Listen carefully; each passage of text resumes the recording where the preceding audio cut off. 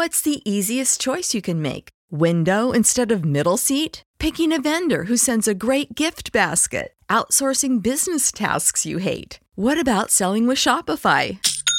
Whether you're selling a little or a lot, Shopify helps you do your thing, however you cha-ching. Shopify is the global commerce platform that helps you sell at every stage of your business. From the launch your online shop stage to the first real-life store stage, all the way to the did we just hit a million orders stage. Shopify's there to help you grow. Whether you're selling scented soap or offering outdoor outfits, Shopify helps you sell. Wherever and whatever you're selling, Shopify's got you covered. Sign up for a $1 per month trial period at shopify.com/try. Go to shopify.com/try now to grow your business, no matter what stage you're in. Shopify.com/try. And he swings, hits it high and deep and gone. Still going back. Out of here. Welcome to the big leagues. Deep to center field, and it is gone. Wow, his first big league swing is going to be a grand slam home run. Swing and drive. Belton right. Welcome to the show.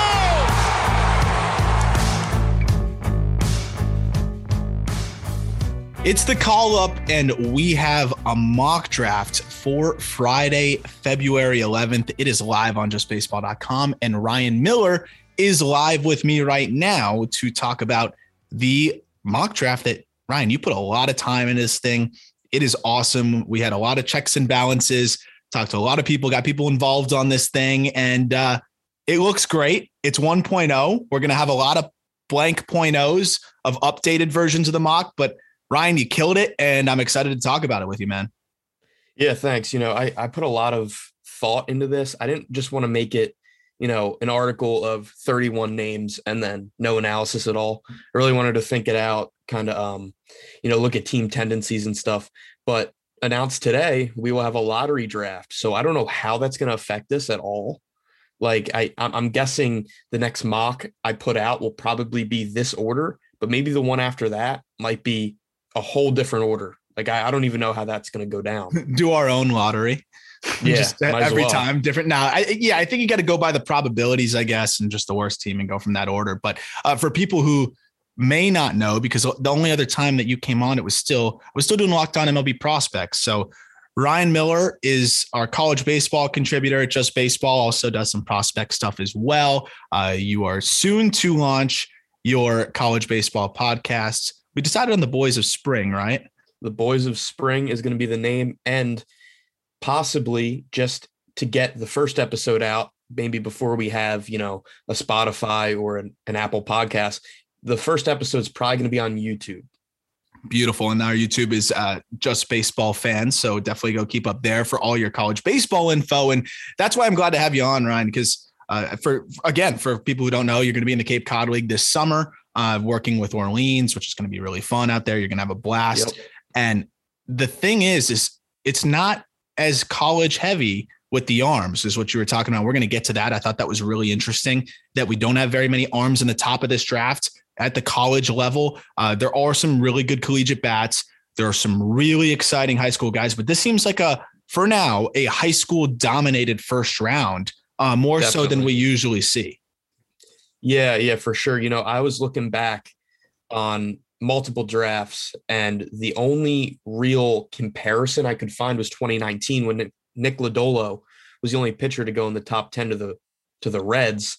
But I went all the way back to 2010. I didn't see any draft this high school heavy, especially in the top 10 picks.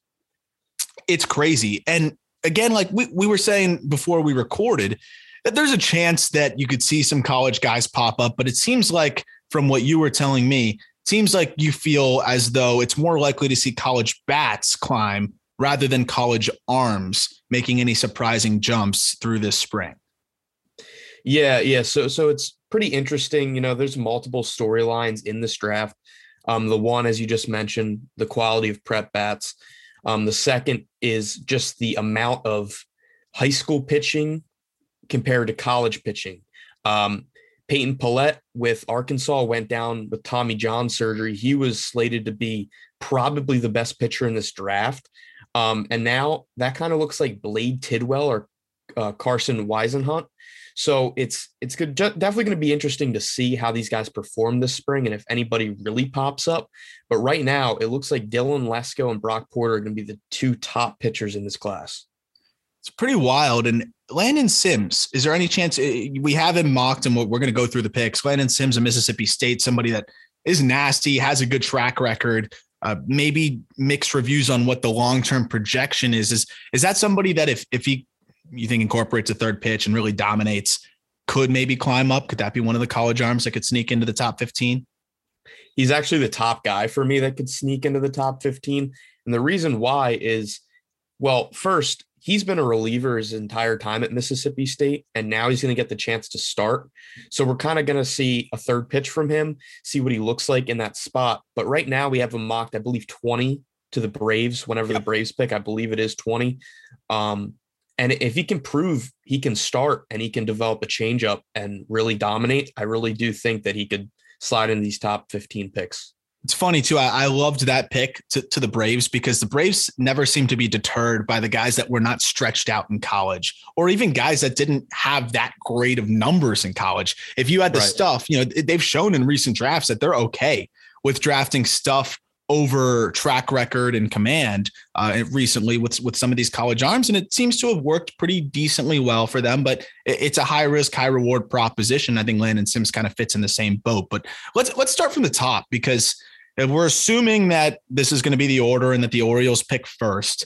And this is another one where if we're basing it on recent tendencies, it would make sense for the O's to go with a college bat and maybe underslot a little bit.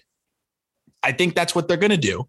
That system seems to have worked for them really well, right? Like it's not just us saying, oh, they've done this a couple of times, so they might do it again. They've done it a couple of times and it's worked well. I mean, Heston Kjerstad's a really unique situation because you can't predict myocarditis, and it's just great to see him swinging the bat, but that's not something you can say like, oh, that was a bad pick. And he could end up being fine and well and end up being a great ball player. But what they did after Kjerstad with those savings was what really stood out, going to get Westberg, getting these other guys. Same thing last year. And I really expect them to do something like this. So I loved this pick at number 1, going with the collegiate shortstop in Brooks Lee from Cal Poly. And Brooks Lee is like a do-it-all kind of guy, right? He's 6'2", 205, switch hitter, good speed, packs a punch, plays good defense, does everything you want from a shortstop. Seems like a high floor guy that's going to climb quickly and fit that Orioles timeline, right? Because the Orioles really are trying to compete in the next 3 years. You'd hope. I think every team's trying to compete within the next 3 years.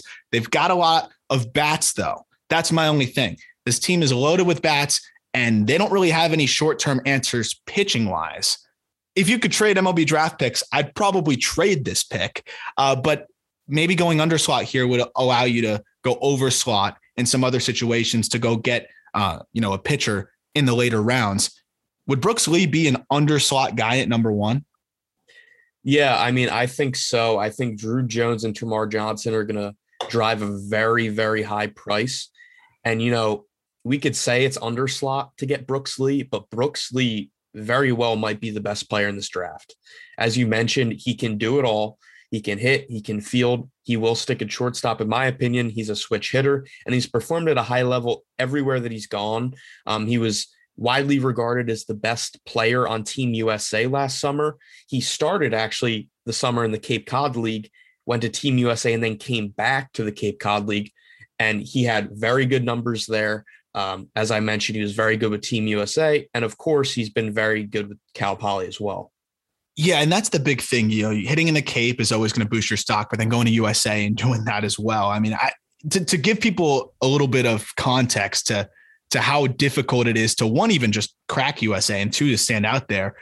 Speaking of Jordan Westberg, when I was in the Cape, he had gotten cut in the last round or second to last round of the Team USA trial, came to the Cape, ready to prove them wrong, prove they made a mistake. And in his first game back at the Cape, was playing Katuitt. I'm calling the game. He launches 2 home runs. Westberg ends up going 30th overall in the 2020 draft, and he's an absolute stud. And that guy didn't make it. That guy didn't make Team USA.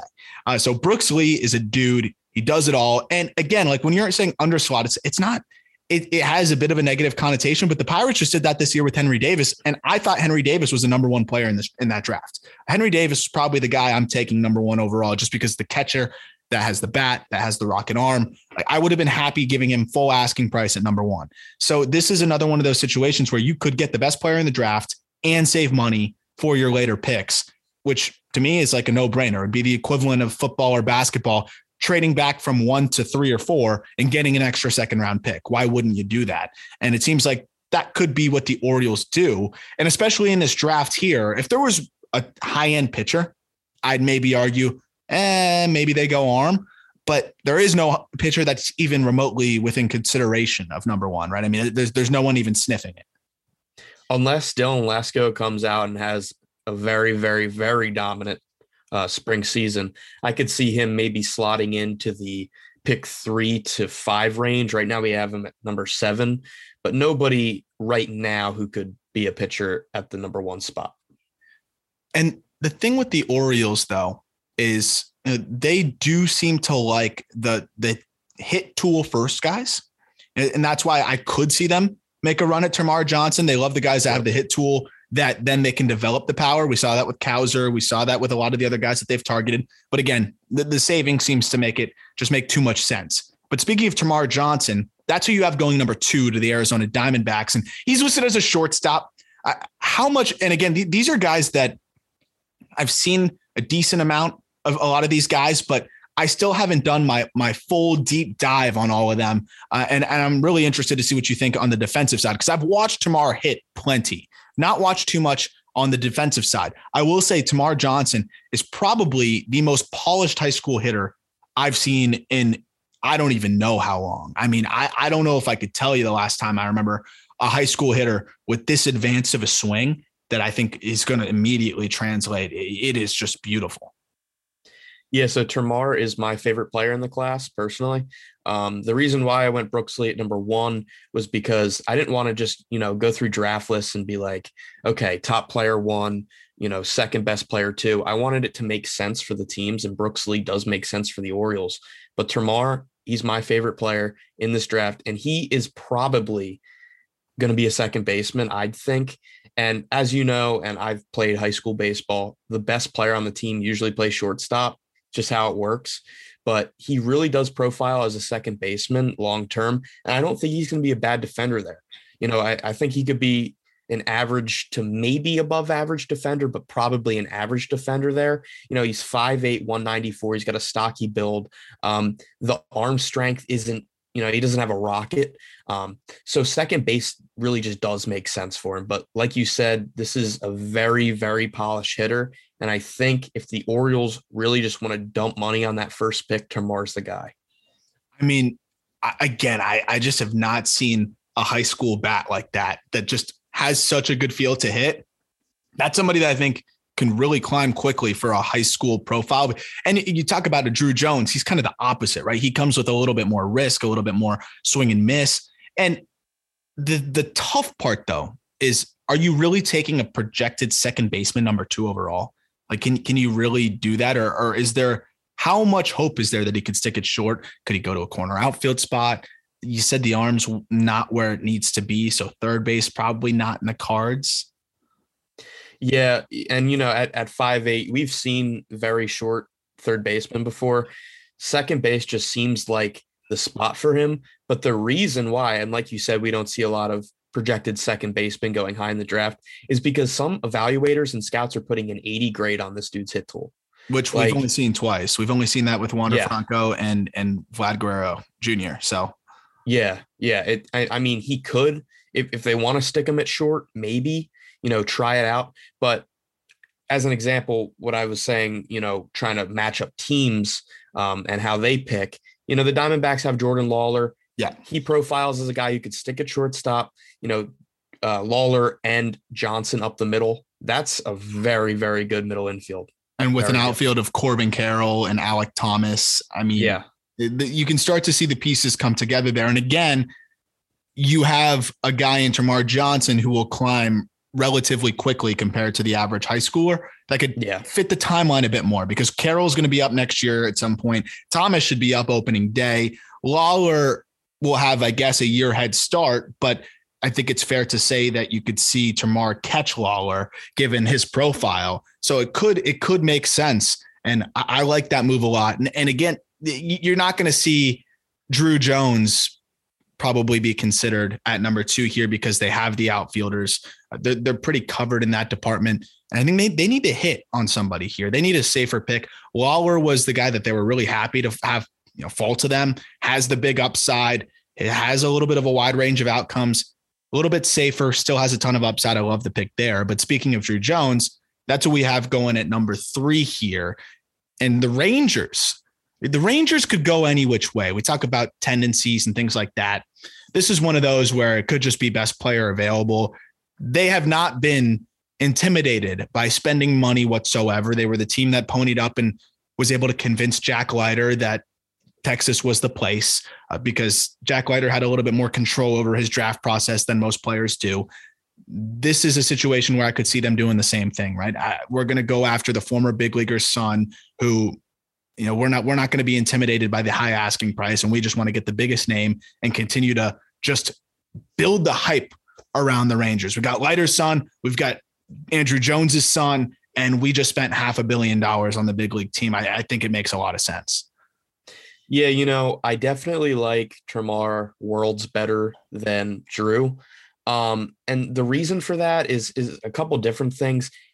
I don't know how much you've watched of Drew Jones, but his swing, it doesn't look clean. It doesn't look smooth. A lot of moving parts. It kind of looks a little bit jerky. And scouts have noticed that, and evaluators have noticed that. And, they understand that this swing may be a kind of, a thing that progresses along and, isn't a finished product right now. And I think his name value is giving him a little bit of a bump on draft boards. Just, it's Andrew Jones's son, and this guy kind of fits his build a little bit. I think Drew has a little bit more power potential, but you're going to get a very fast and probably a defensive wizard in center field. I'd say this guy could win multiple Gold Gloves, I think. Yeah, I mean, he's got talk about the bloodlines, and bloodlines are always going to matter, right? I mean, bloodlines are always going to be important. I do see some of the same, though. I mean, this is a profile that is extremely risky. If the defense is something that translates, then that does hedge some of the risk when you have a plus defender in center. But I do have some questions on the bat. It's going to be a process. It's definitely going to be a process of development. He's probably going to spend majority of the first year in rookie ball or at the complex, and that's fine for the Rangers, I think, here, because who else are you really considering? You could go with Chase DeLauter. That could be a pick that makes sense for the Rangers, given their outfield situation, given that he will probably climb as quickly as anybody in this draft. I'd argue that it'd be a race between Brooks Lee and DeLauter to get there first. And I think DeLauter could win it as an outfielder versus shortstop. Is that a name that you considered possibly at number 3 for the Rangers, or does Jones just seem to make more sense? I don't see Jones falling outside of probably the top 4. DeLauter's a guy who I could see definitely go there, but the guy who I originally had mocked at number 3 to the Rangers was Jace Young, Josh's brother. He kind of fits a similar profile to his brother. Big power guy. Maybe the defensive questions are going to hold him back a little bit in terms of how high you will go, but the bat's there, the power's there. And really, that's kind of the only guy who I considered there, but I could definitely see DeLauter going at number 3. That's the one guy, because I'm looking at the Rangers outfield right now. They've got a lot of infield prospects. They've done a good job of replenishing that system. Jones is an outfield prospect, but as we mentioned, a little bit more risk. DeLauter's is close to can't miss. There's no such thing, but they're as close to can't miss of in this draft as you're going to find. But that brings us into number 4, where you have Chase DeLauter going to the Pittsburgh Pirates, and another rebuilding team that is on the back end, I would say, of the rebuild, right? They're on the part of their rebuild where you're starting to set your sights on, okay, 2 years from now, where are we going to be? Can we start to put it together? Nick Gonzalez would presumably be up then. You have Brian Reynolds up there. You have several. O'Neal Cruz is going to be up next year. A lot of the main pieces, you're hoping Quinn Priester will be up. A lot of those main guys are going to be part of it. Brian Hayes is already there too. You probably want someone that's going to climb rather quickly. It seems like that would make more sense for this Pirates team. I love Chase DeLauter there, and from James Madison University, right? I mean, you don't even need to look it up. You know immediately that this will be the highest drafted player in JMU history for the Dukes. Yeah, probably. So when I was thinking about the Pirates situation, I could see them going in two different paths. One is to get a polished college bat, as you said, in DeLauter. And personally, that's my favorite choice. But the other way I could see them going is focusing on the next wave of prospects. So if for some reason, and I don't think that this will happen, but if Termarr falls into their lap, if Lesko comes out and really boosts his stock, I could see Dylan Lesko going here. But right now, I definitely think that they will go with a polished college bat. And for some reason, if the Orioles take Termarr, this kind of shakes it up a little bit, because who will go to? And of course, maybe the Rangers end up going a little bit underslot if they can't get one of these two big prep bats. So, the Pirates taking DeLauter here does make a lot of sense. And I think they will probably go with a polished bat, somebody who could be there with this wave of prospects, like you said, Gonzalez, Davis, Cruz, and all those guys. Just seems to fit that timeline again. And yep. Do you think, though, that the fact that the Pirates went with the mid-major college bat in Travis Swaggerty previously, is that any of a deterrent? They went with Swaggerty number 10 in 2018, did not seem to pan out. He did not have a great year last year. Is that something that discourages? At the end of the day, every player is different. I don't like that being a thing. I would say no, but I wonder if that's in the back of their minds at all. I mean, it's definitely in the back of my mind, but I do think that Chase DeLauter is worlds better than Travis Swaggerty will ever be, probably. The thing about it is there was a change in general management in Pittsburgh. Ben Cherington comes in, had a really good draft last year, had a really good draft his first year as well. So I don't think that they're really thinking about it. I think, it wasn't them. Yeah, right. And the Pirates have a revamped player development system now. And I think that if DeLauter's here, they will probably take him. It's crazy. His swing, his setup and swing reminds me a little bit of Kyle Tucker. Just the way his barrel just lives through the zone. It's so simple. It's so effortless. This is a dude that to me is just so safe. I mean, his swing is just going to translate. He can hit velo because there's not much movement. There's not much to time up. And the fact that he's still able to generate the power that he does with such limited movement, this guy's an absolute stud. And I mean, is there any chance he falls past 4? Honestly, I don't think that he falls out of the top 5. He might go 5 for some weird reason, but I can only see him rising personally. He's a guy who, if the Orioles for some reason prefer him over Brooks Lee, they could definitely go with DeLauter at 1. I could see that too, but I just wonder, he's pretty similar to Cowser. If that would be something that maybe they stay away. I think it would probably depend on how things are going with Kjerstad as well. Coming in at number 5 is a team that really needs to figure it out with this pick. Like, they can't miss. It's the Washington Nationals. And this is something we talked about on the Just Baseball show today. It's like, do you actually consider trading Juan Soto? Because their system is terrible. Their big league team sucks. And they don't really have any other assets to trade to replenish their system, because Steven Strasburg's on a deal that's never going to be able to get them any prospects. Same with Pat Corbin. And yes, they got Keibert Ruiz and Josiah Gray, but outside of that, there's not really any other pieces. Robles struggled mightily. Carter Kieboom looks like he might be a bust. And their system, again, is very weak and pitcher heavy. No doubt they need to go with a bat. Half of me says they should go with a huge upside guy and hope it pans out. The other half of me is like, they can't miss on this guy and they need to get a prospect that's going to translate. Jace Youngs, who you have going to them at 5, I love the pick there, because you have somebody that is a higher floor dude that can really mash. But I could also see them going with an Elijah Green, because that's a dude that you could look back and be like, whoa, how didn't he go 1-1? Because of just how freakish Elijah Green is. And we'll get to him because you have him mocked next to the Marlins at 6.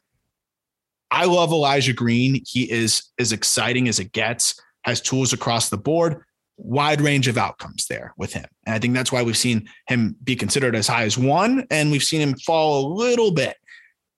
Jace Young, the guy's going to get to the big leagues. It's just a matter of how good he's going to be.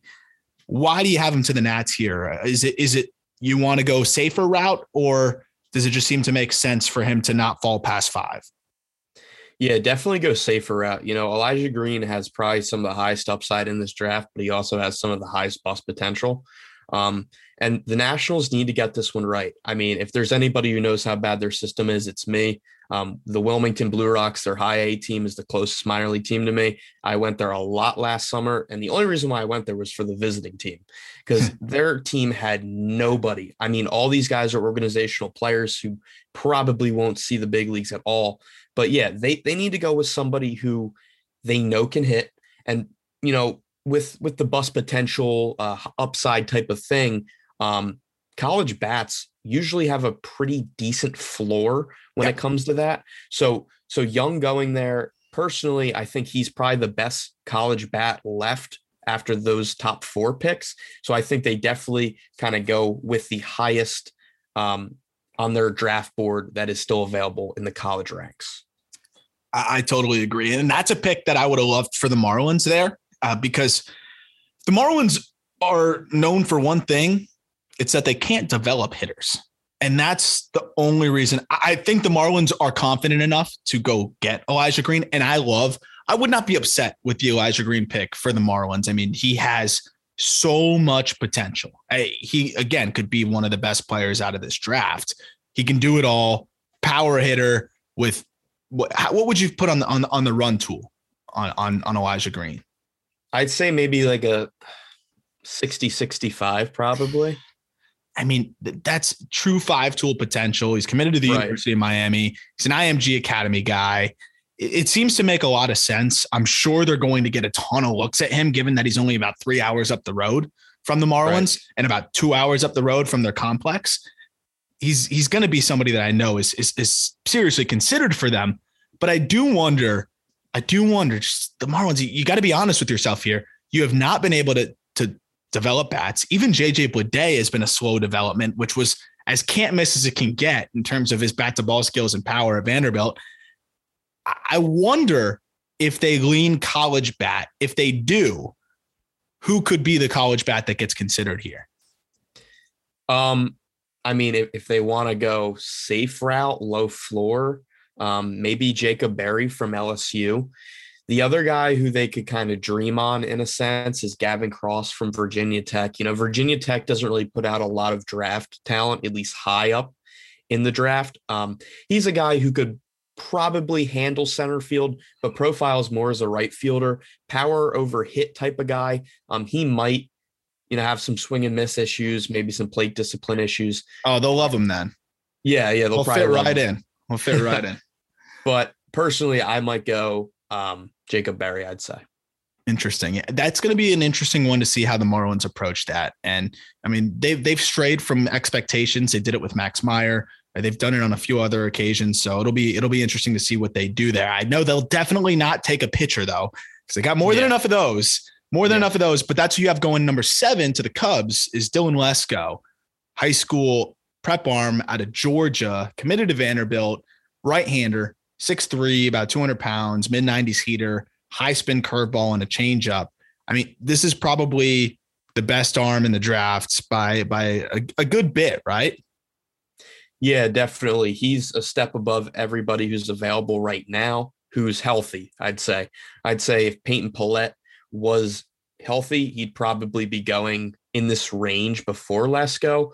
But yeah, I mean, Lesko's a very good pitcher. His fastball's electric, his breaking ball is electric, and his changeup's probably the best in the class. And for the Cubs, it just makes sense to go after this guy.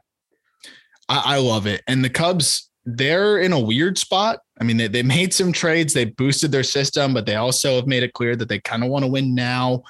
I'm not sure what their plan is, but I think this is just best player available, get the arm, keep building up that system. And a lot of the guys that they acquired, they did get a couple arms, but for the most part, I feel like most of the impact prospects that they acquired were bats. So replenish the system with a really exciting arm here in Dylan Lesko, and I like that a lot.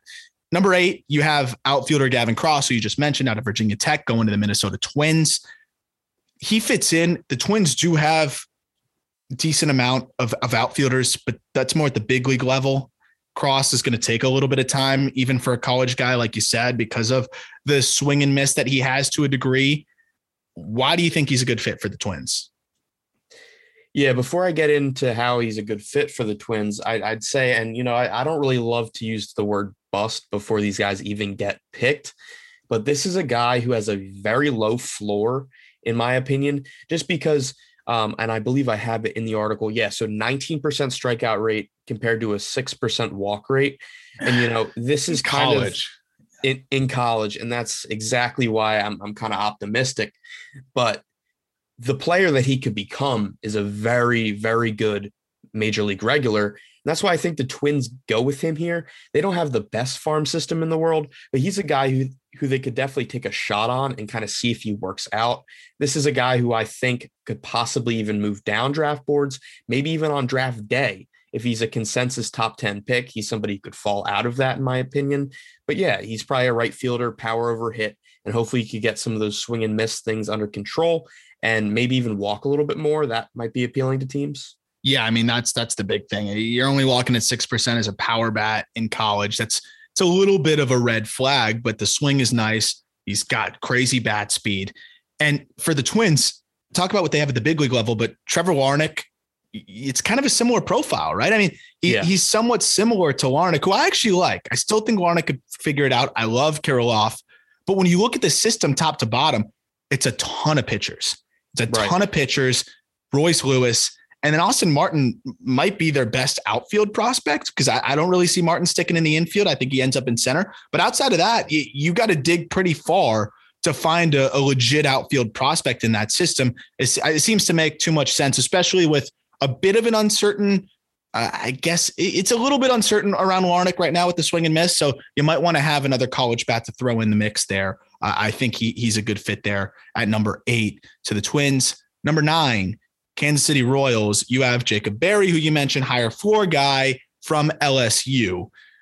The Royals, they have not developed pitching well at all. They've taken guys that I've liked, and then they've not developed them well. I don't know if I was wrong for liking them or if it's been the development side, but it seems like they might go with another bat here, knowing their weakness, and maybe just start acquiring pitchers that are close to big league ready, or just wait till they're big leaguers and acquire them then. Jacob Berry seems like an easy pick that, you're maybe not jumping up and down and celebrating in the streets, but you feel really good about.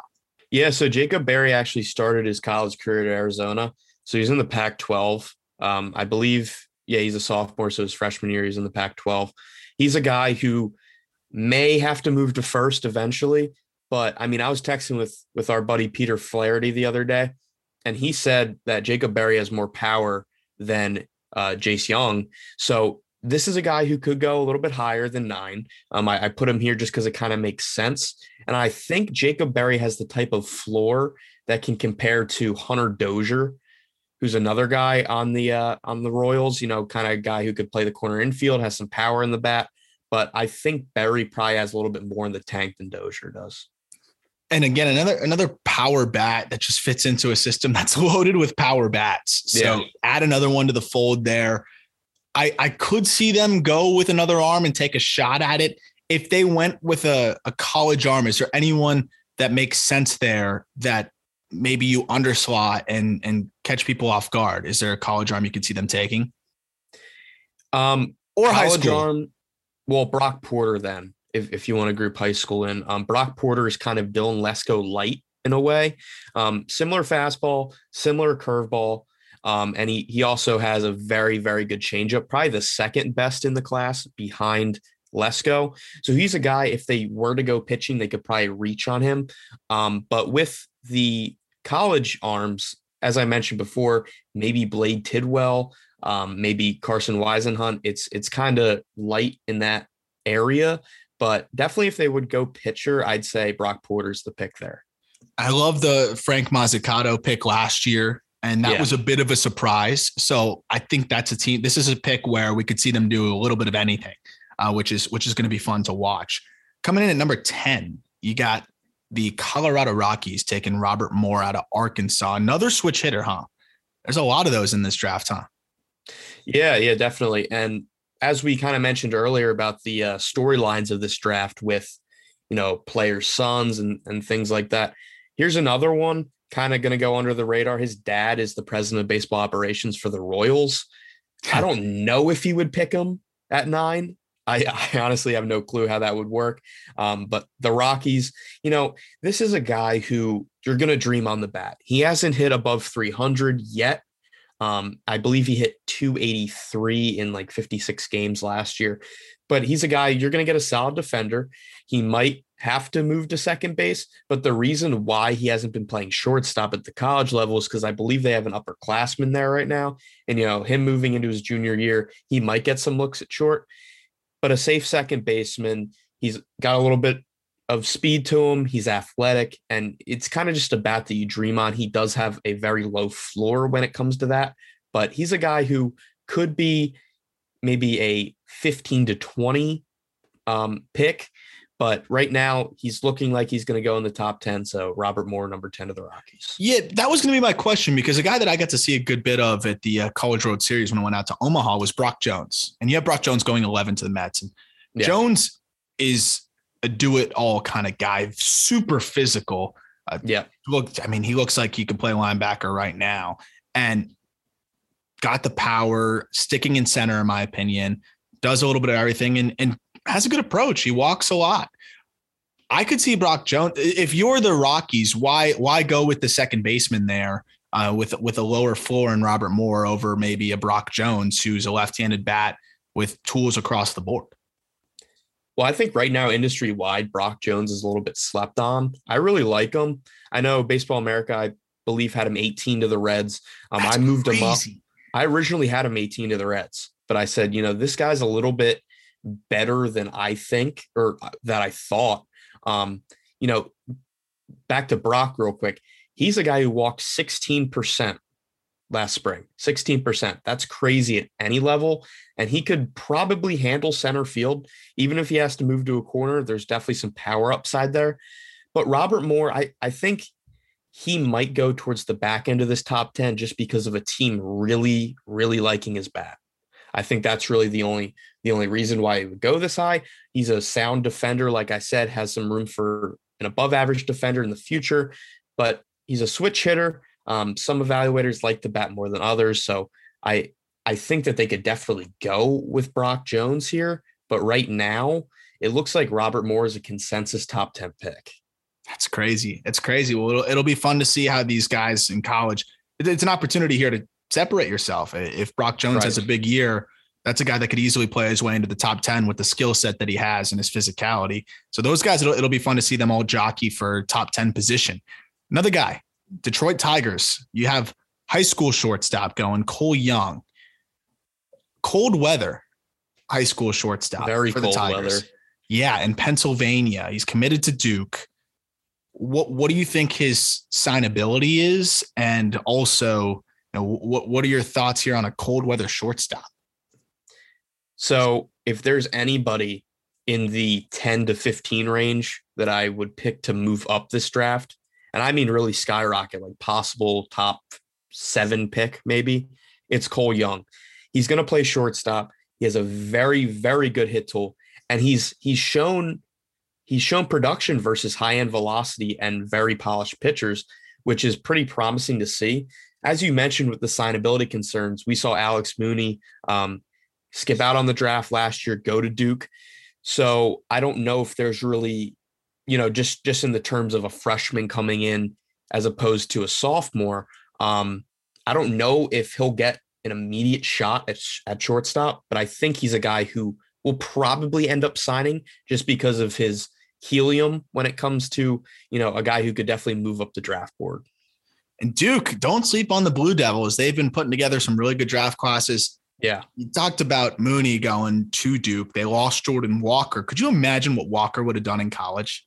That's crazy. Jordan Walker was committed to Duke. He made a joke, a mockery out of low A pitching, and then even hit high A pitching really well. He would have been probably the best player in the country last year. So Duke, don't sleep on the Blue Devils, continuing to Chris Pollard's been putting together some good teams over there.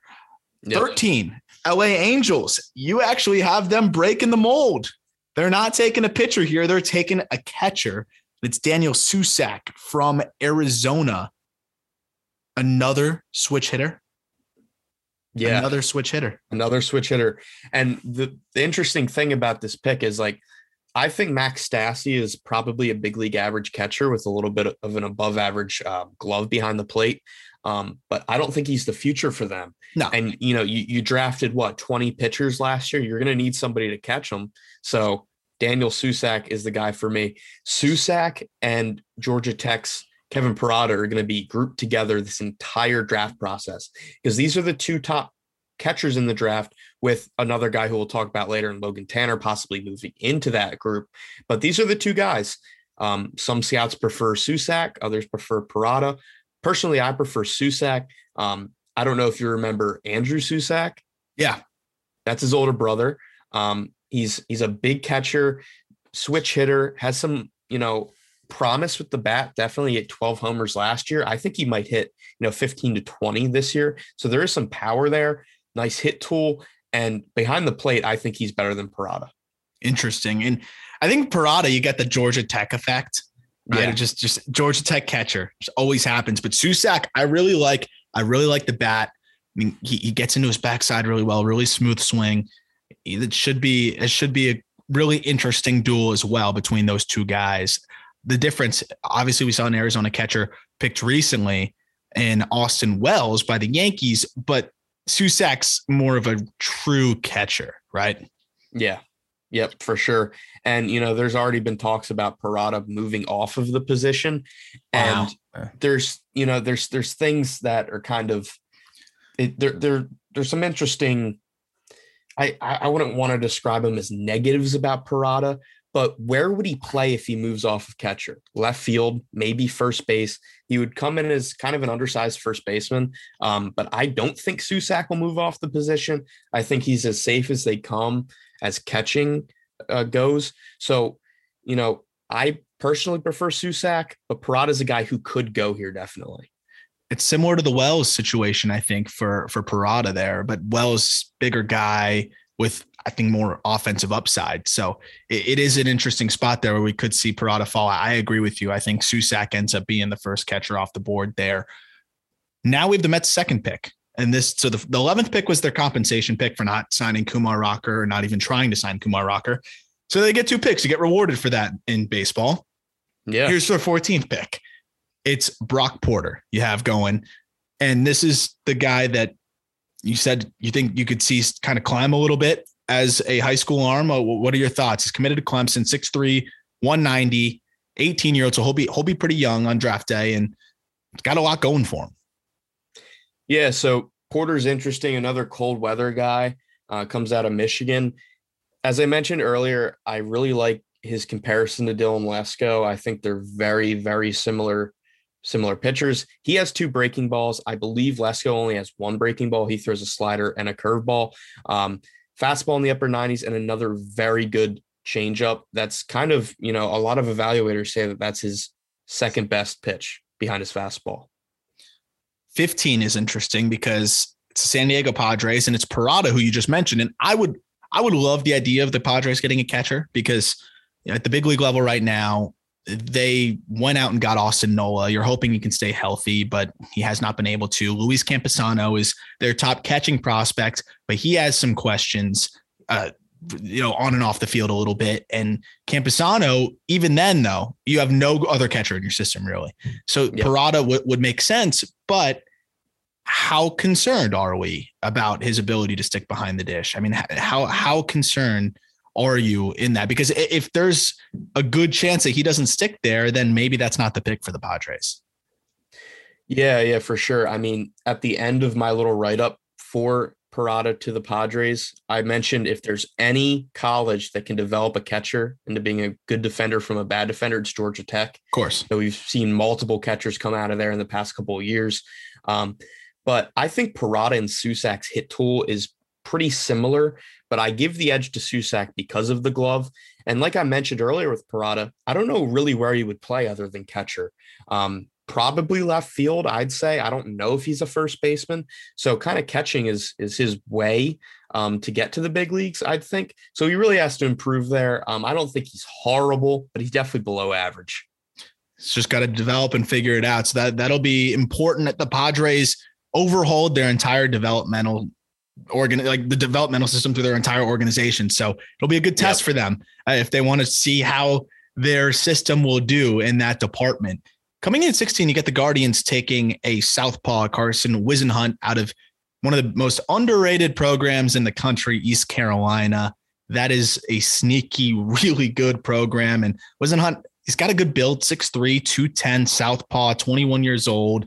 And you said in your write-up, seems like a safer option. He's just a polished lefty with a good feel to pitch and already has a feel for a changeup. Those guys seem to translate pretty well to that back end of the rotation, worst case type of guy. Yeah. And real quick, before I get into him, some trivia for you, Arm. Where was Mike Trout committed? I'm assuming it's East Carolina. It's East Carolina. Yeah. Wow. A very underrated program. And the Guardians went with Gavin Williams, another Eastern Carolina. I love year. Gavin Williams. This guy just makes sense. Whisenhunt's a guy who will probably stick as a starter just because he has the feel for the third pitch. He throws a pretty good fastball along with a curveball. He's 6'3", he's a good size for a pitcher. And I think the Guardians could make him into something because they really do know how to develop pitching. And this guy kind of advanced in a way that his analytics kind of show a little bit different numbers than other pitchers in this draft. So he's a guy who's a little bit more advanced than the other guys. And I think that the Guardians will probably take him if he's there. I love the thought behind that too, because as I mentioned, it's a good fastball and it's two good off-speed pitches. Nothing jumps off the page, but that's what they normally do. Nothing jumped off the page with Shane Bieber. Nothing jumped off the page with even Xavier Curry. They have an unbelievable ability to take guys that are command and pitchability first with some signs of potential with their stuff and take that stuff to the next level. And it seems like Carson Whisenhunt's the exact guy that fits that mold, and he's got the bigger build and seems to fit. Plus, I loved the pick of Gavin Williams last year, and it just seems to make so much more sense to do it again. Double dip in East Carolina. Coming in at 17, you got the Philadelphia Phillies, a team that also kind of needs to hit on this pick because their system is not great, and I'm sure Dave Dombrowski is going to want to further deplete it as it's gotten a little bit better through the last couple of drafts. They've went high school arm, and last year it was a Florida high school arm. You have them taking an IMG Academy kid in Jackson Ferris, left-handed pitcher, which I like because they don't really have any of those in their system. Nope. Yeah, so this would be the third straight year that they go prep pitcher. Mick Abel 2 years ago. Last year was Andrew Painter. And this year they're getting a guy who could legitimately shoot up this draft board by July. Fastball reaches 97. Curveball has very good spin rates and a lot of depth to it. He just doesn't really have a third pitch. He's trying to develop the changeup. It'll be interesting to see what he turns out to be. So like I mentioned earlier, some of these high school guys could end up being busts, but I don't think that Ferris is kind of along that line because, if he has two quality pitches, he could definitely be a major league reliever. His fastball's already getting up to the high 90s. And the Phillies farm system is pretty depleted, but at the big league lineup, you have Harper, you have Real Muto, you have Segura, and the pitching, they have a pretty solid rotation, in my opinion, but some of these guys are going to be older by the time that Ferris, Painter, and McAble are all ready. So I think Ferris to the Phillies does make a lot of sense for another wave of pitching talent for them. Totally. I think another prep arm fits that wave, that next changing of the guard when you get to that point eventually as the Phillies, and you want to start to load up on some of those guys so that you have that contingency plan once you get there. So like you said, it's a lot of 28 to 32-year-olds at the big league level, and the Phillies window is right now.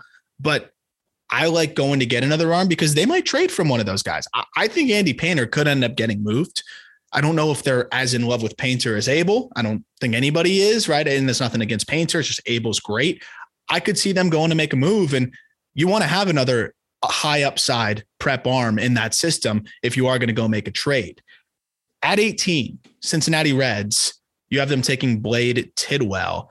The Reds are in an interesting spot because they'll do a little bit of everything. We saw them go with the high floor bat last year with Matt McClain. We also saw them after that go with a little bit of high upside with a Jay Allen. They didn't take a ton of pitchers in last year's draft. I did like the Andrew Abbott pick, but they didn't really take a pitcher in last year's draft that had frontline upside or even had an outside chance at frontline upside. I could see them going with an arm here because we discussed the next wave. You've got Hunter Green and Nick Lodolo. Outside of that, there's not really any other guys in that system. I love Graham Ashcraft, but they could probably use another high upside arm. Can Blade Tidwell project potentially, if it all works out, as a number 2 type guy, number 3 type guy in a rotation? I think there's a possibility if he can develop a little bit more of a pitch mix. But I think a good floor for this guy is a reliever. He has a slider, fastball that can reach 98. And, before the Reds overhauled their pitching development system, they were known as Spincinnati. I don't really have any data on Tidwell. But his fastball, he throws it really hard, some room for some more velocity. He's 6'4", big guy, and he has a slider curveball changeup, but the curveball and changeup just have not been consistent at all. So this spring's going to be big for him. And as I mentioned earlier, I mentioned that Tidwell might be the best college pitcher in this draft. And I did have Weisenhunt going earlier than him just because of the connection with the Guardians and kind of just makes sense there. So Tidwell's a guy who could shoot up draft boards if he has a very good spring. And that just seems to be the story with a lot of these college guys. It's pretty wild. And that's going to be the big thing to watch because at the end of the day, you have some teams that really want to take that college arm. And if they could save some money and still take a college arm they like, I feel like they could talk themselves into it. We have another guy here that's probably the youngest pitcher in the draft, potentially going 19 to the Oakland Athletics. You have Brandon Barriera out of my local hometown in South Florida. It's technically not Fort Lauderdale, I think, but it's basically Fort Lauderdale. Played against American Heritage High School plenty. They turn out a bunch of these kinds of dudes. Left-handed pitcher. He's only 5'11", 171, but he's so young at 17 years old. He could legitimately grow more and probably will throw on a couple inches. Definitely will throw on a few pounds. Why are we not intimidated by the sub 6 foot build for a left-handed pitcher? He is an undersized lefty, and I believe he turns 18 soon, so I'm not 100% sure that he's going to be the youngest player in the draft. He very well could be, but he just throws strikes. He has a low to mid 90s fastball, slider, which a lot of evaluators really like his slider, and then a changeup. Could be a starter, maybe a reliever, but I think he probably ends up being a starter long-term. The ability to throw strikes for me is why I don't care that he's 5'11" opposed to 6'2", 6'3". And the thing too is low release points have become in vogue. I mean, the height has not really been an essential aspect of a pitcher nowadays. If a pitcher gets good extension and has that natural height, that's great. But at times we've seen those guys struggle to repeat their mechanics. We see the low release point with high spin being something that's desired. So I can see why teams would not be put off by that kind of build, especially when you have that projectability in terms of his stuff and already a good feel to pitch, as you mentioned.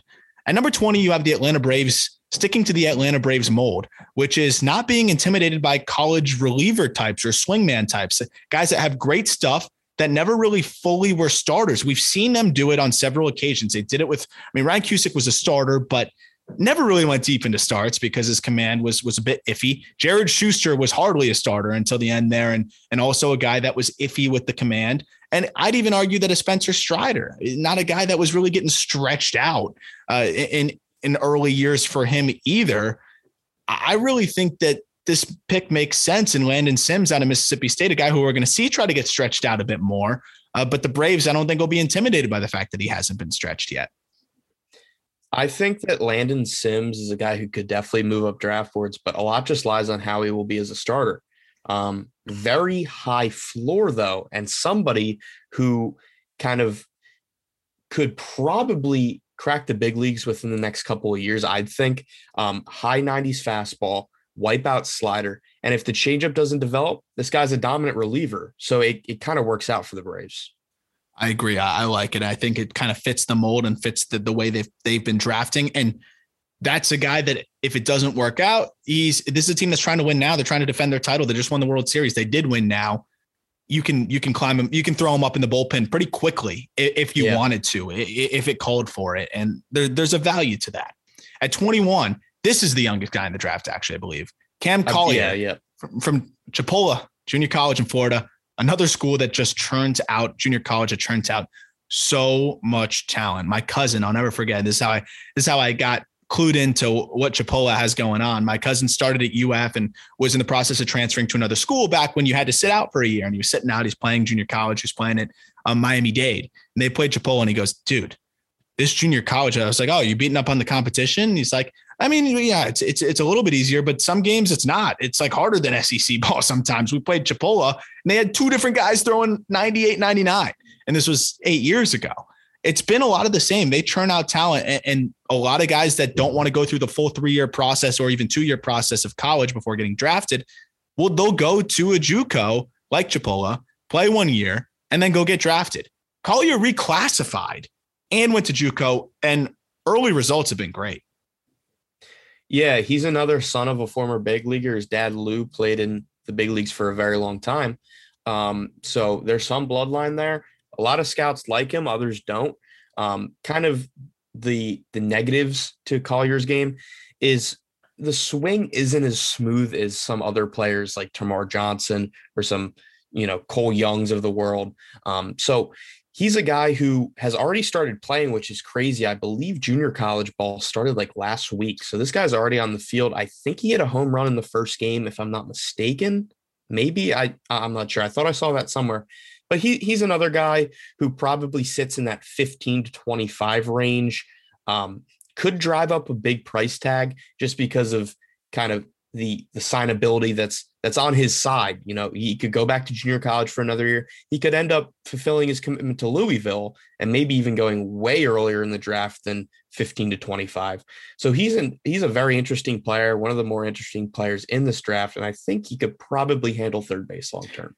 It's a pretty brilliant move on his part, right? I mean, if you don't want to be in high school anymore, you reclassify, you go to junior college. If you rake, you're a first round pick and you get to skip and get drafted up to 3 years faster than you would have.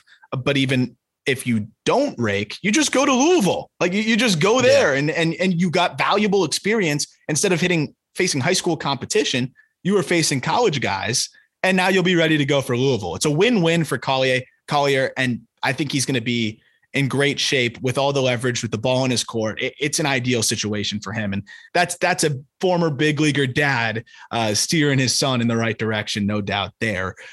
22, you got another catcher. This would be the third catcher off the board here in Logan Tanner to the St. Louis Cardinals. The St. Louis Cardinals, they have Ivan Herrera in their system as the guy that's the heir apparent to Yadier Molina, but Ivan Herrera is far from a sure thing. They don't really have any other catching prospects I love in that system.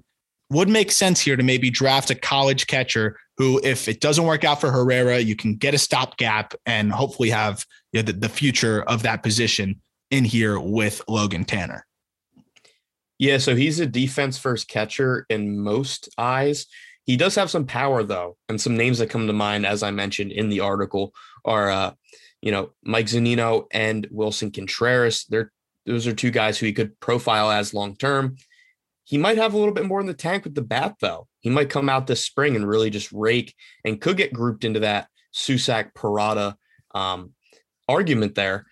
His glove is worlds better than Kevin Parada, and I think he's a better defender than Daniel Susac, and he just has a bazooka for an arm. So this is a guy who's definitely a first-round talent, and I think that the Cardinals might, want to test the waters with them. like as you mentioned with Herrera, he's not a sure thing. So Tanner could be the Cardinals catcher of the future for sure.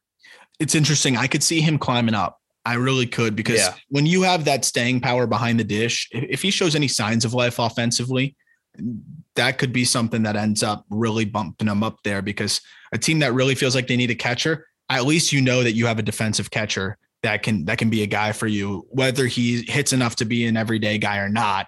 At least you have that in your system for a team like the Cardinals that could really use it. Coming in at 23, you had the Toronto Blue Jays taking college lefty out of Florida State, Bryce Hubbart. Hubbart's a guy I've heard plenty of. It's almost, I feel like you're almost waiting for him to have it all click.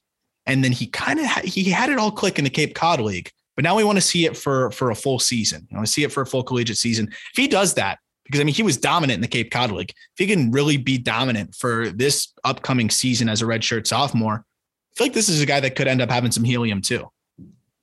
Yeah. So a lot of draft boards rank him, I believe, in the 50s. So that would be like the middle of the second round. I reached on him because I think that he will go out and dominate the spring. And I want to be early on it because I think that he's a very good pitcher. He showed it against high-end competition in the Cape Cod League. And, you know, he didn't have a horrible spring last year either. He had a 3.8 ERA, 94 strikeouts in 16 games. But this spring, I definitely think that he's going to open some eyes and move up some draft boards. Absolutely. I'm with you on that one. I'm excited to see how he does this year for the Seminoles. Coming in at 24, Boston Red Sox take a prep left-hander in Noah Schultz out of Illinois. He is tall as hell. He's 6'9", 225 pounds. And another guy that is committed to Vanderbilt. Reminds me a little bit of Dax Fulton out of high school, where the velo is not off the charts, but you could see the projection. You can see a nice breaking ball that can have a ton of tilt to it. He's an interesting guy that at the back end of the first round, you're getting a lot of upside here potentially. Yeah, as was brought to my attention by some of our resident Red Sox fans at Just Baseball, they don't know how to develop left-handed pitching. Like they threw a few names out to me, and I didn't know who any of them were other than Jay Groom, just because he's from near where I live. So Schultz is probably one of the more raw pitchers, as we mentioned with Barriera and a couple of the other guys. They're more, safer options. You know what you're going to get. Fastballs up to the high 90s. Good breaking balls. Schultz has a good breaking ball, but he definitely has some room for velocity, because I think he was averaging like 89 or something like that on his fastball. And he has a changeup that's still in development. He's a guy who I could definitely see go to college and shoot up draft boards by the end of his time at Vanderbilt, because he's going to be sophomore eligible. So he could be back in these mock drafts in 2024. That's a guy that might be tough leverage wise. And Dax Fulton, I think we would have seen probably go in that range if it weren't for the Tommy John surgery in high school. And the Marlins still ended up overslotting him and giving him close to that kind of value when they took him. So this is a guy, though, that the right team sells him on a professional weight training program and getting him good to go physically. He could have some major, major upside as he fills out and easily be sitting in the mid 90s. And people are like, oh, well, why didn't we take him earlier? He was 6'9" and already had some decent stuff going for him. But 25, we've got Dylan Beavers going to the New York Yankees out of Cal. This is a tooled up dude as well. It's a little bit similar to Brock Jones to me, where he can do a little bit of everything, impacts the baseball, left-handed bat, not quite as physical, but he's a pretty physical dude. Just Brock Jones actually can run through a brick wall. 6'4", 206, 20 years old. So younger for his class, which is good too. Another dude that could sneak up a little bit higher than this, I feel like. Yeah, he's another guy who could kind of fit that power hitting college outfielder mold that we've seen with Chase DeLauder and Gavin Cross and Brock Jones as well. The only kind of downside to this pick would be just the Yankees don't always go college, so they could go with a prep guy who they really like. I know that they took Trey Sweeney out of a small Illinois college last year. Beavers is a guy, though, who has struggled versus high-end competition, didn't do well with Team USA, didn't do well on the Cape in a limited sample size, but he has done well with Cal. And if he comes out and just shows out this spring, I think he could definitely move up boards, like you said. I was going to say though, there's definitely some refinement, some adjustments needed with his swing. Yeah. It's a little herky jerky. It's going to be hard to time that up against higher velocity, and just, you could see the bat speed, but there's some smoothing out that needs to happen, but that could easily happen this spring. It could have already happened. So I'm eager to see how he looks and what kind of adjustments he makes, but some struggles are possible, and that could also dock him back a little bit too. Whereas Jones is Brock Jones, much more simple stroke that I can see translating a lot easier to professional baseball. At 26, another team that really needs to hit on this pick, but they could still afford to go for the upside type of guy. They go with, you have the Chicago White Sox going with Tristan Smith, southpaw out of South Carolina High School, 6'1", 202, pretty big build already, pretty filled out, 18 years old, committed to Clemson.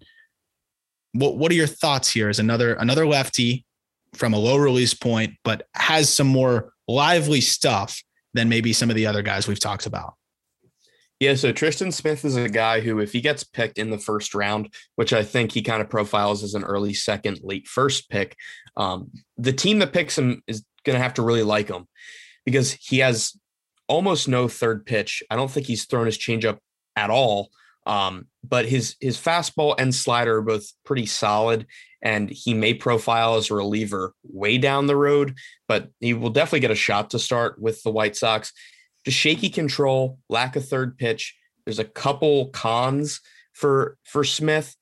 So he's a guy who is still very raw and just needs development. That curveball is gross though. Yeah. That curveball is nasty. But the problem is, you talk about the command. It's hard to throw deep, like curveballs with a lot of depth for cold strikes. So when you only have the fastball curveball, it's really hard to pound the zone when right. Guys can just spit on the curveball. And that's going to kind of be the problem for him in professional baseball. He's going to have to find that third pitch. 27th, you got a shortstop, Carter Young out of Vanderbilt. I got to see plenty of this guy in Omaha. I've seen plenty of him through the last year or so. He's got a lot going for him, but there's just something to tick off at the plate. It just seems like he just is still figuring it out. He's got power, no doubt about that, from both sides of the plate. He's a good athlete, but there's just something a little bit off with his timing. He just seems to be a little bit robotic at times at the plate. Ton of upside. And this could be one of those, again, where you look back and you're like, oh, how'd he fall to 27? But the numbers just haven't been there at Vanderbilt yet. Another guy who has to have a really good spring. He only hit 252 last year. Usually for college bats, you like to see above 300 in the batting average. But he did hit 16 homers, so he does have some juice there. I think he definitely sticks at shortstop. He's quick. He's athletic there, good actions. A lot of evaluators definitely think that he will stick there. The name that I comped for him was Cole Tucker. Not saying that he's going to turn out like Cole Tucker did, but Cole Tucker was kind of a back end of the first round talent, shortstop, really good defensively, and could definitely stick there, which, Tucker's bounced around the entire field, and that's just because they don't love his bat. But another switch hitter. Young's a guy who, if the Brewers would end up taking him at 27, they would just really love his bat and really want to invest a lot into it. He might drive up a, above average price tag for this area just because he has the option to go back to Vanderbilt. And that's something that I could see him doing. If he goes out this spring and isn't satisfied with his performance, I could definitely see him returning and coming back as a senior. I totally agree. And that's the thing too, is that he's been playing from the get-go, has a lot of ABs under his belt, a lot of experience. I could see him breaking out in a big way this year and working through some of those kinks that we saw in Omaha at the plate. 28, you got the Houston Astros taking Peyton Graham, who out of Oklahoma, another third baseman, big dude at 6'4", but only 170 pounds, has some room to fill out and can continue to add more power. 11 home runs last spring. But again, he can add some physicality and maybe have some more power in the tank there. A pretty good feel to hit too. What's the overall thoughts on Graham for a team that's been pretty good with developing offensive players in the Astros? That's kind of why I went with Graham here. He hasn't performed extremely well. He struggled on the Cape and he only had a 902 OPS, which is, with first round talents, it's kind of low for college. But Graham's a guy who's going to be a power hitting, strong arm third baseman, and he probably profiles there. If he has to move over to first, he still has a very strong arm. So I don't think that that's using his abilities to the best way. So I think he's a third baseman. I think he could hit for some power. And as you said, the Astros like to develop bats. They've had some successes with it. So I think Graham's a guy who could definitely go there. 29 with the just classic Tampa Bay Rays pick, Reggie Crawford, southpaw with crazy potential. Two-way player, though. Also plays first base for UConn.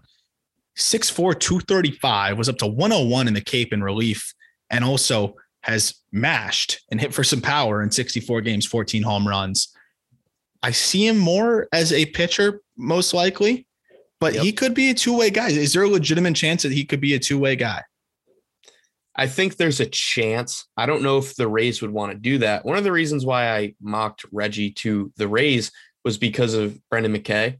You know, they've done this before, first base, left-handed pitcher, but I think Crawford's future is on the mound. He's recovering from Tommy John surgery, and the Rays have a very good farm system, as we know. So they kind of have some room to take a risk here. And Crawford is definitely a risk because he's coming off of a big injury. But he he's thrown 101 in the past. He has a very good breaking ball. I don't know. I'm looking at my notes here. I don't think he really throws a changeup, so he's probably a relief pitcher. But I mentioned Garrett Crochet in this write-up because he could be in the big leagues rather soon.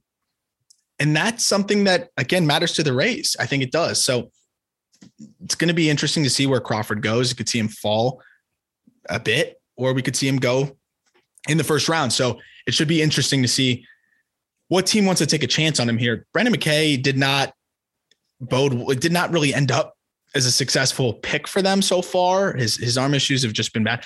The thing is I think Crawford's got way more upside with his arm than McKay even did in college. I talked to a lot of guys that faced McKay in college, and they actually thought he was better as a hitter. But for whatever reason, he was more valued as a pitcher. And it seems like Crawford, while he may not have the rotation potential that McKay has better swing and miss stuff. And if the Rays can develop, the Rays can do that. So we'll see if they can develop this guy who's a great athlete as well, which really matters on the mound when it all comes down to it. Last two picks here. Got the Dodgers taking a right-handed pitcher out of Arkansas. Why, again, a college arm here for the Dodgers? Well, at this point at 30, I couldn't let Peyton Pallette fall anymore. As I mentioned before, coming into this draft, before he got Tommy John surgery, he was viewed as the top pitcher. And as we've seen with a couple guys who get hurt, they fall to the back end. And I think for him, the Dodgers kind of make sense. They have a very good farm. They're good at development. But I think anybody who gets this guy is going to get a very talented arm. You know, Tommy John surgery has a very high success rate. So I think it will be just fine. Yeah. But this guy's curveball is nasty. He has a high 90s fastball. And, you know, he has a changeup, as is the story with a lot of these pitchers. It's still kind of developing. So a reliever could be a high floor for him, but I think he might end up being a starter down the road. At 30, another team that just really can develop, if he has those aspects to his game, you figure the Dodgers can help take him across the finish line there and develop him into a nice piece. So I like that fit there. I'm sure the Dodgers would be happy if he fell to them at that spot. Final pick of this first round, 31st overall, San Francisco Giants. I'm not even going to try to pronounce either his name or his high school. So you can do it for me, but another right-handed pitcher who's committed to Vanderbilt and I really like the projection. And it's funny, I know what he looks like on the mound more so than I know how to say his name. Yeah, it's a tough high school and it's a tough name. It's Andrew DeCanich. DeCanich. I don't know how to say the high school. I think Brebeuf Jesuit out of Indiana. Another Vanderbilt commit and a guy who I could see skyrocket up the board. I originally had a college shortstop here, but I think if DeCanich comes out and really has a good spring, scouts lay more eyes on him, maybe fall in love with the profile. I think he's a guy who could definitely go very high in this draft and maybe top 15 when it's all said and done. I know that's a lot to rise, but I really like this guy. Fastball has a ton of life. It jumps out of his hand. Yeah. Are you watching the video or? Yeah. Well, yeah. And I was watching it now, and I was watching him earlier, and just the riding life on the heater is crazy. It's nuts. And the slider, he also has a curveball, and he has a changeup as well, which all of his secondaries are viewed as above average pitches down the road. And, this is a guy who's ranked in the 40s mostly on many draft boards. And I just think he's going to be a first round talent. And I think he might even move up further. I'll tell you what, the Dodgers and the Giants back to back are not passing on this guy. One of them is taking this kid. Yeah. The athleticism, the arm speed, the already good feel for spin, and then the riding life on the fastball. I'm with you. I think this guy could end up going into the first half of the draft. Yeah. To watch. At the PG National, sorry to cut you off, but at the PG National, he faced 6 batters and struck them all out. Yeah. So that shows you that there's something different coming out of his hand compared to the average high school guy. And the mechanics are pretty smooth. That's a name I'm excited to watch him. I bet in 2.0, he'll be up a little bit higher. And it's amazing how some of these guys fly under the radar, but you always see the pop-up prospect. I mean, Grayson Rodriguez was somebody that at this point back then, I think 2017, was not even considered in that range. So there's always those guys that'll pop up. And if his velo continues to go up as the spring goes on, it's easier for the pitchers to have that pop-up ability, because if you hit 450 in high school, it's okay. But if you're hitting 96 on the radar, gone. Scouts are going to come and check you out. So this was good. This was really good stuff, Miller. I mean, you put so much time into this mock. It's just version 1. We've got more versions coming, but for those who want to read the full write-ups on each of these guys and the justification for the picks and a little bit of video on each of them, it's in the description here. Miller, thank you for teaching me a little bit about these guys, because I still have, bajillion minor league prospects. I'm getting through the top 100 update, and I just finished the Giants top 10, which will be ready to go on Monday. We'll be going through the Giants top prospects on the Monday episode. Interviewed Joey Weimer as well of the Brewers org. That episode will be live next week also. So you have helped me a ton, because I just have not been able to dive into all of these college guys the way you have, or high school guys the way you have. And I'm excited to do it, but thank you for the primer here. And I hope everybody else enjoyed it as much as I did, because you got a wealth of information. Miller, let them know where they can find you. I'll also have your social media in the description. Yeah. So mostly I use Twitter. It's Prospects Ryan. I still don't know how I got that username, but it was available, so I took it. Yeah. So a lot of draft content up there. When the Boys of Spring College Podcast gets rolling, going to have a Twitter for that. So make sure to follow that when the time comes. But yeah, I'm excited to keep doing these mocks. And I mean, Arm, you have a lot of time to go through these guys. Draft isn't until July. You'll be out on the Cape, hopefully. So it'll be interesting for sure. Yeah, I'm excited to keep ramping up this side of it, and really excited for our college baseball coverage, which you'll be leading the way for on Just Baseball. And college baseball season's around the corner. So definitely keep up with Ryan on that end, because there's nothing more pure than college baseball other than the Little League World Series in just terms of just caring and just the level of effort that goes into it. And it's so fun to keep up with. But thank you, Ryan. We will have you again soon for Mock Draft 2.0, but I'm sure we'll be talking to you about college baseball and some of these guys before that. Ryan, thank you. Have a great weekend. And everybody, we'll talk prospects with you on Monday.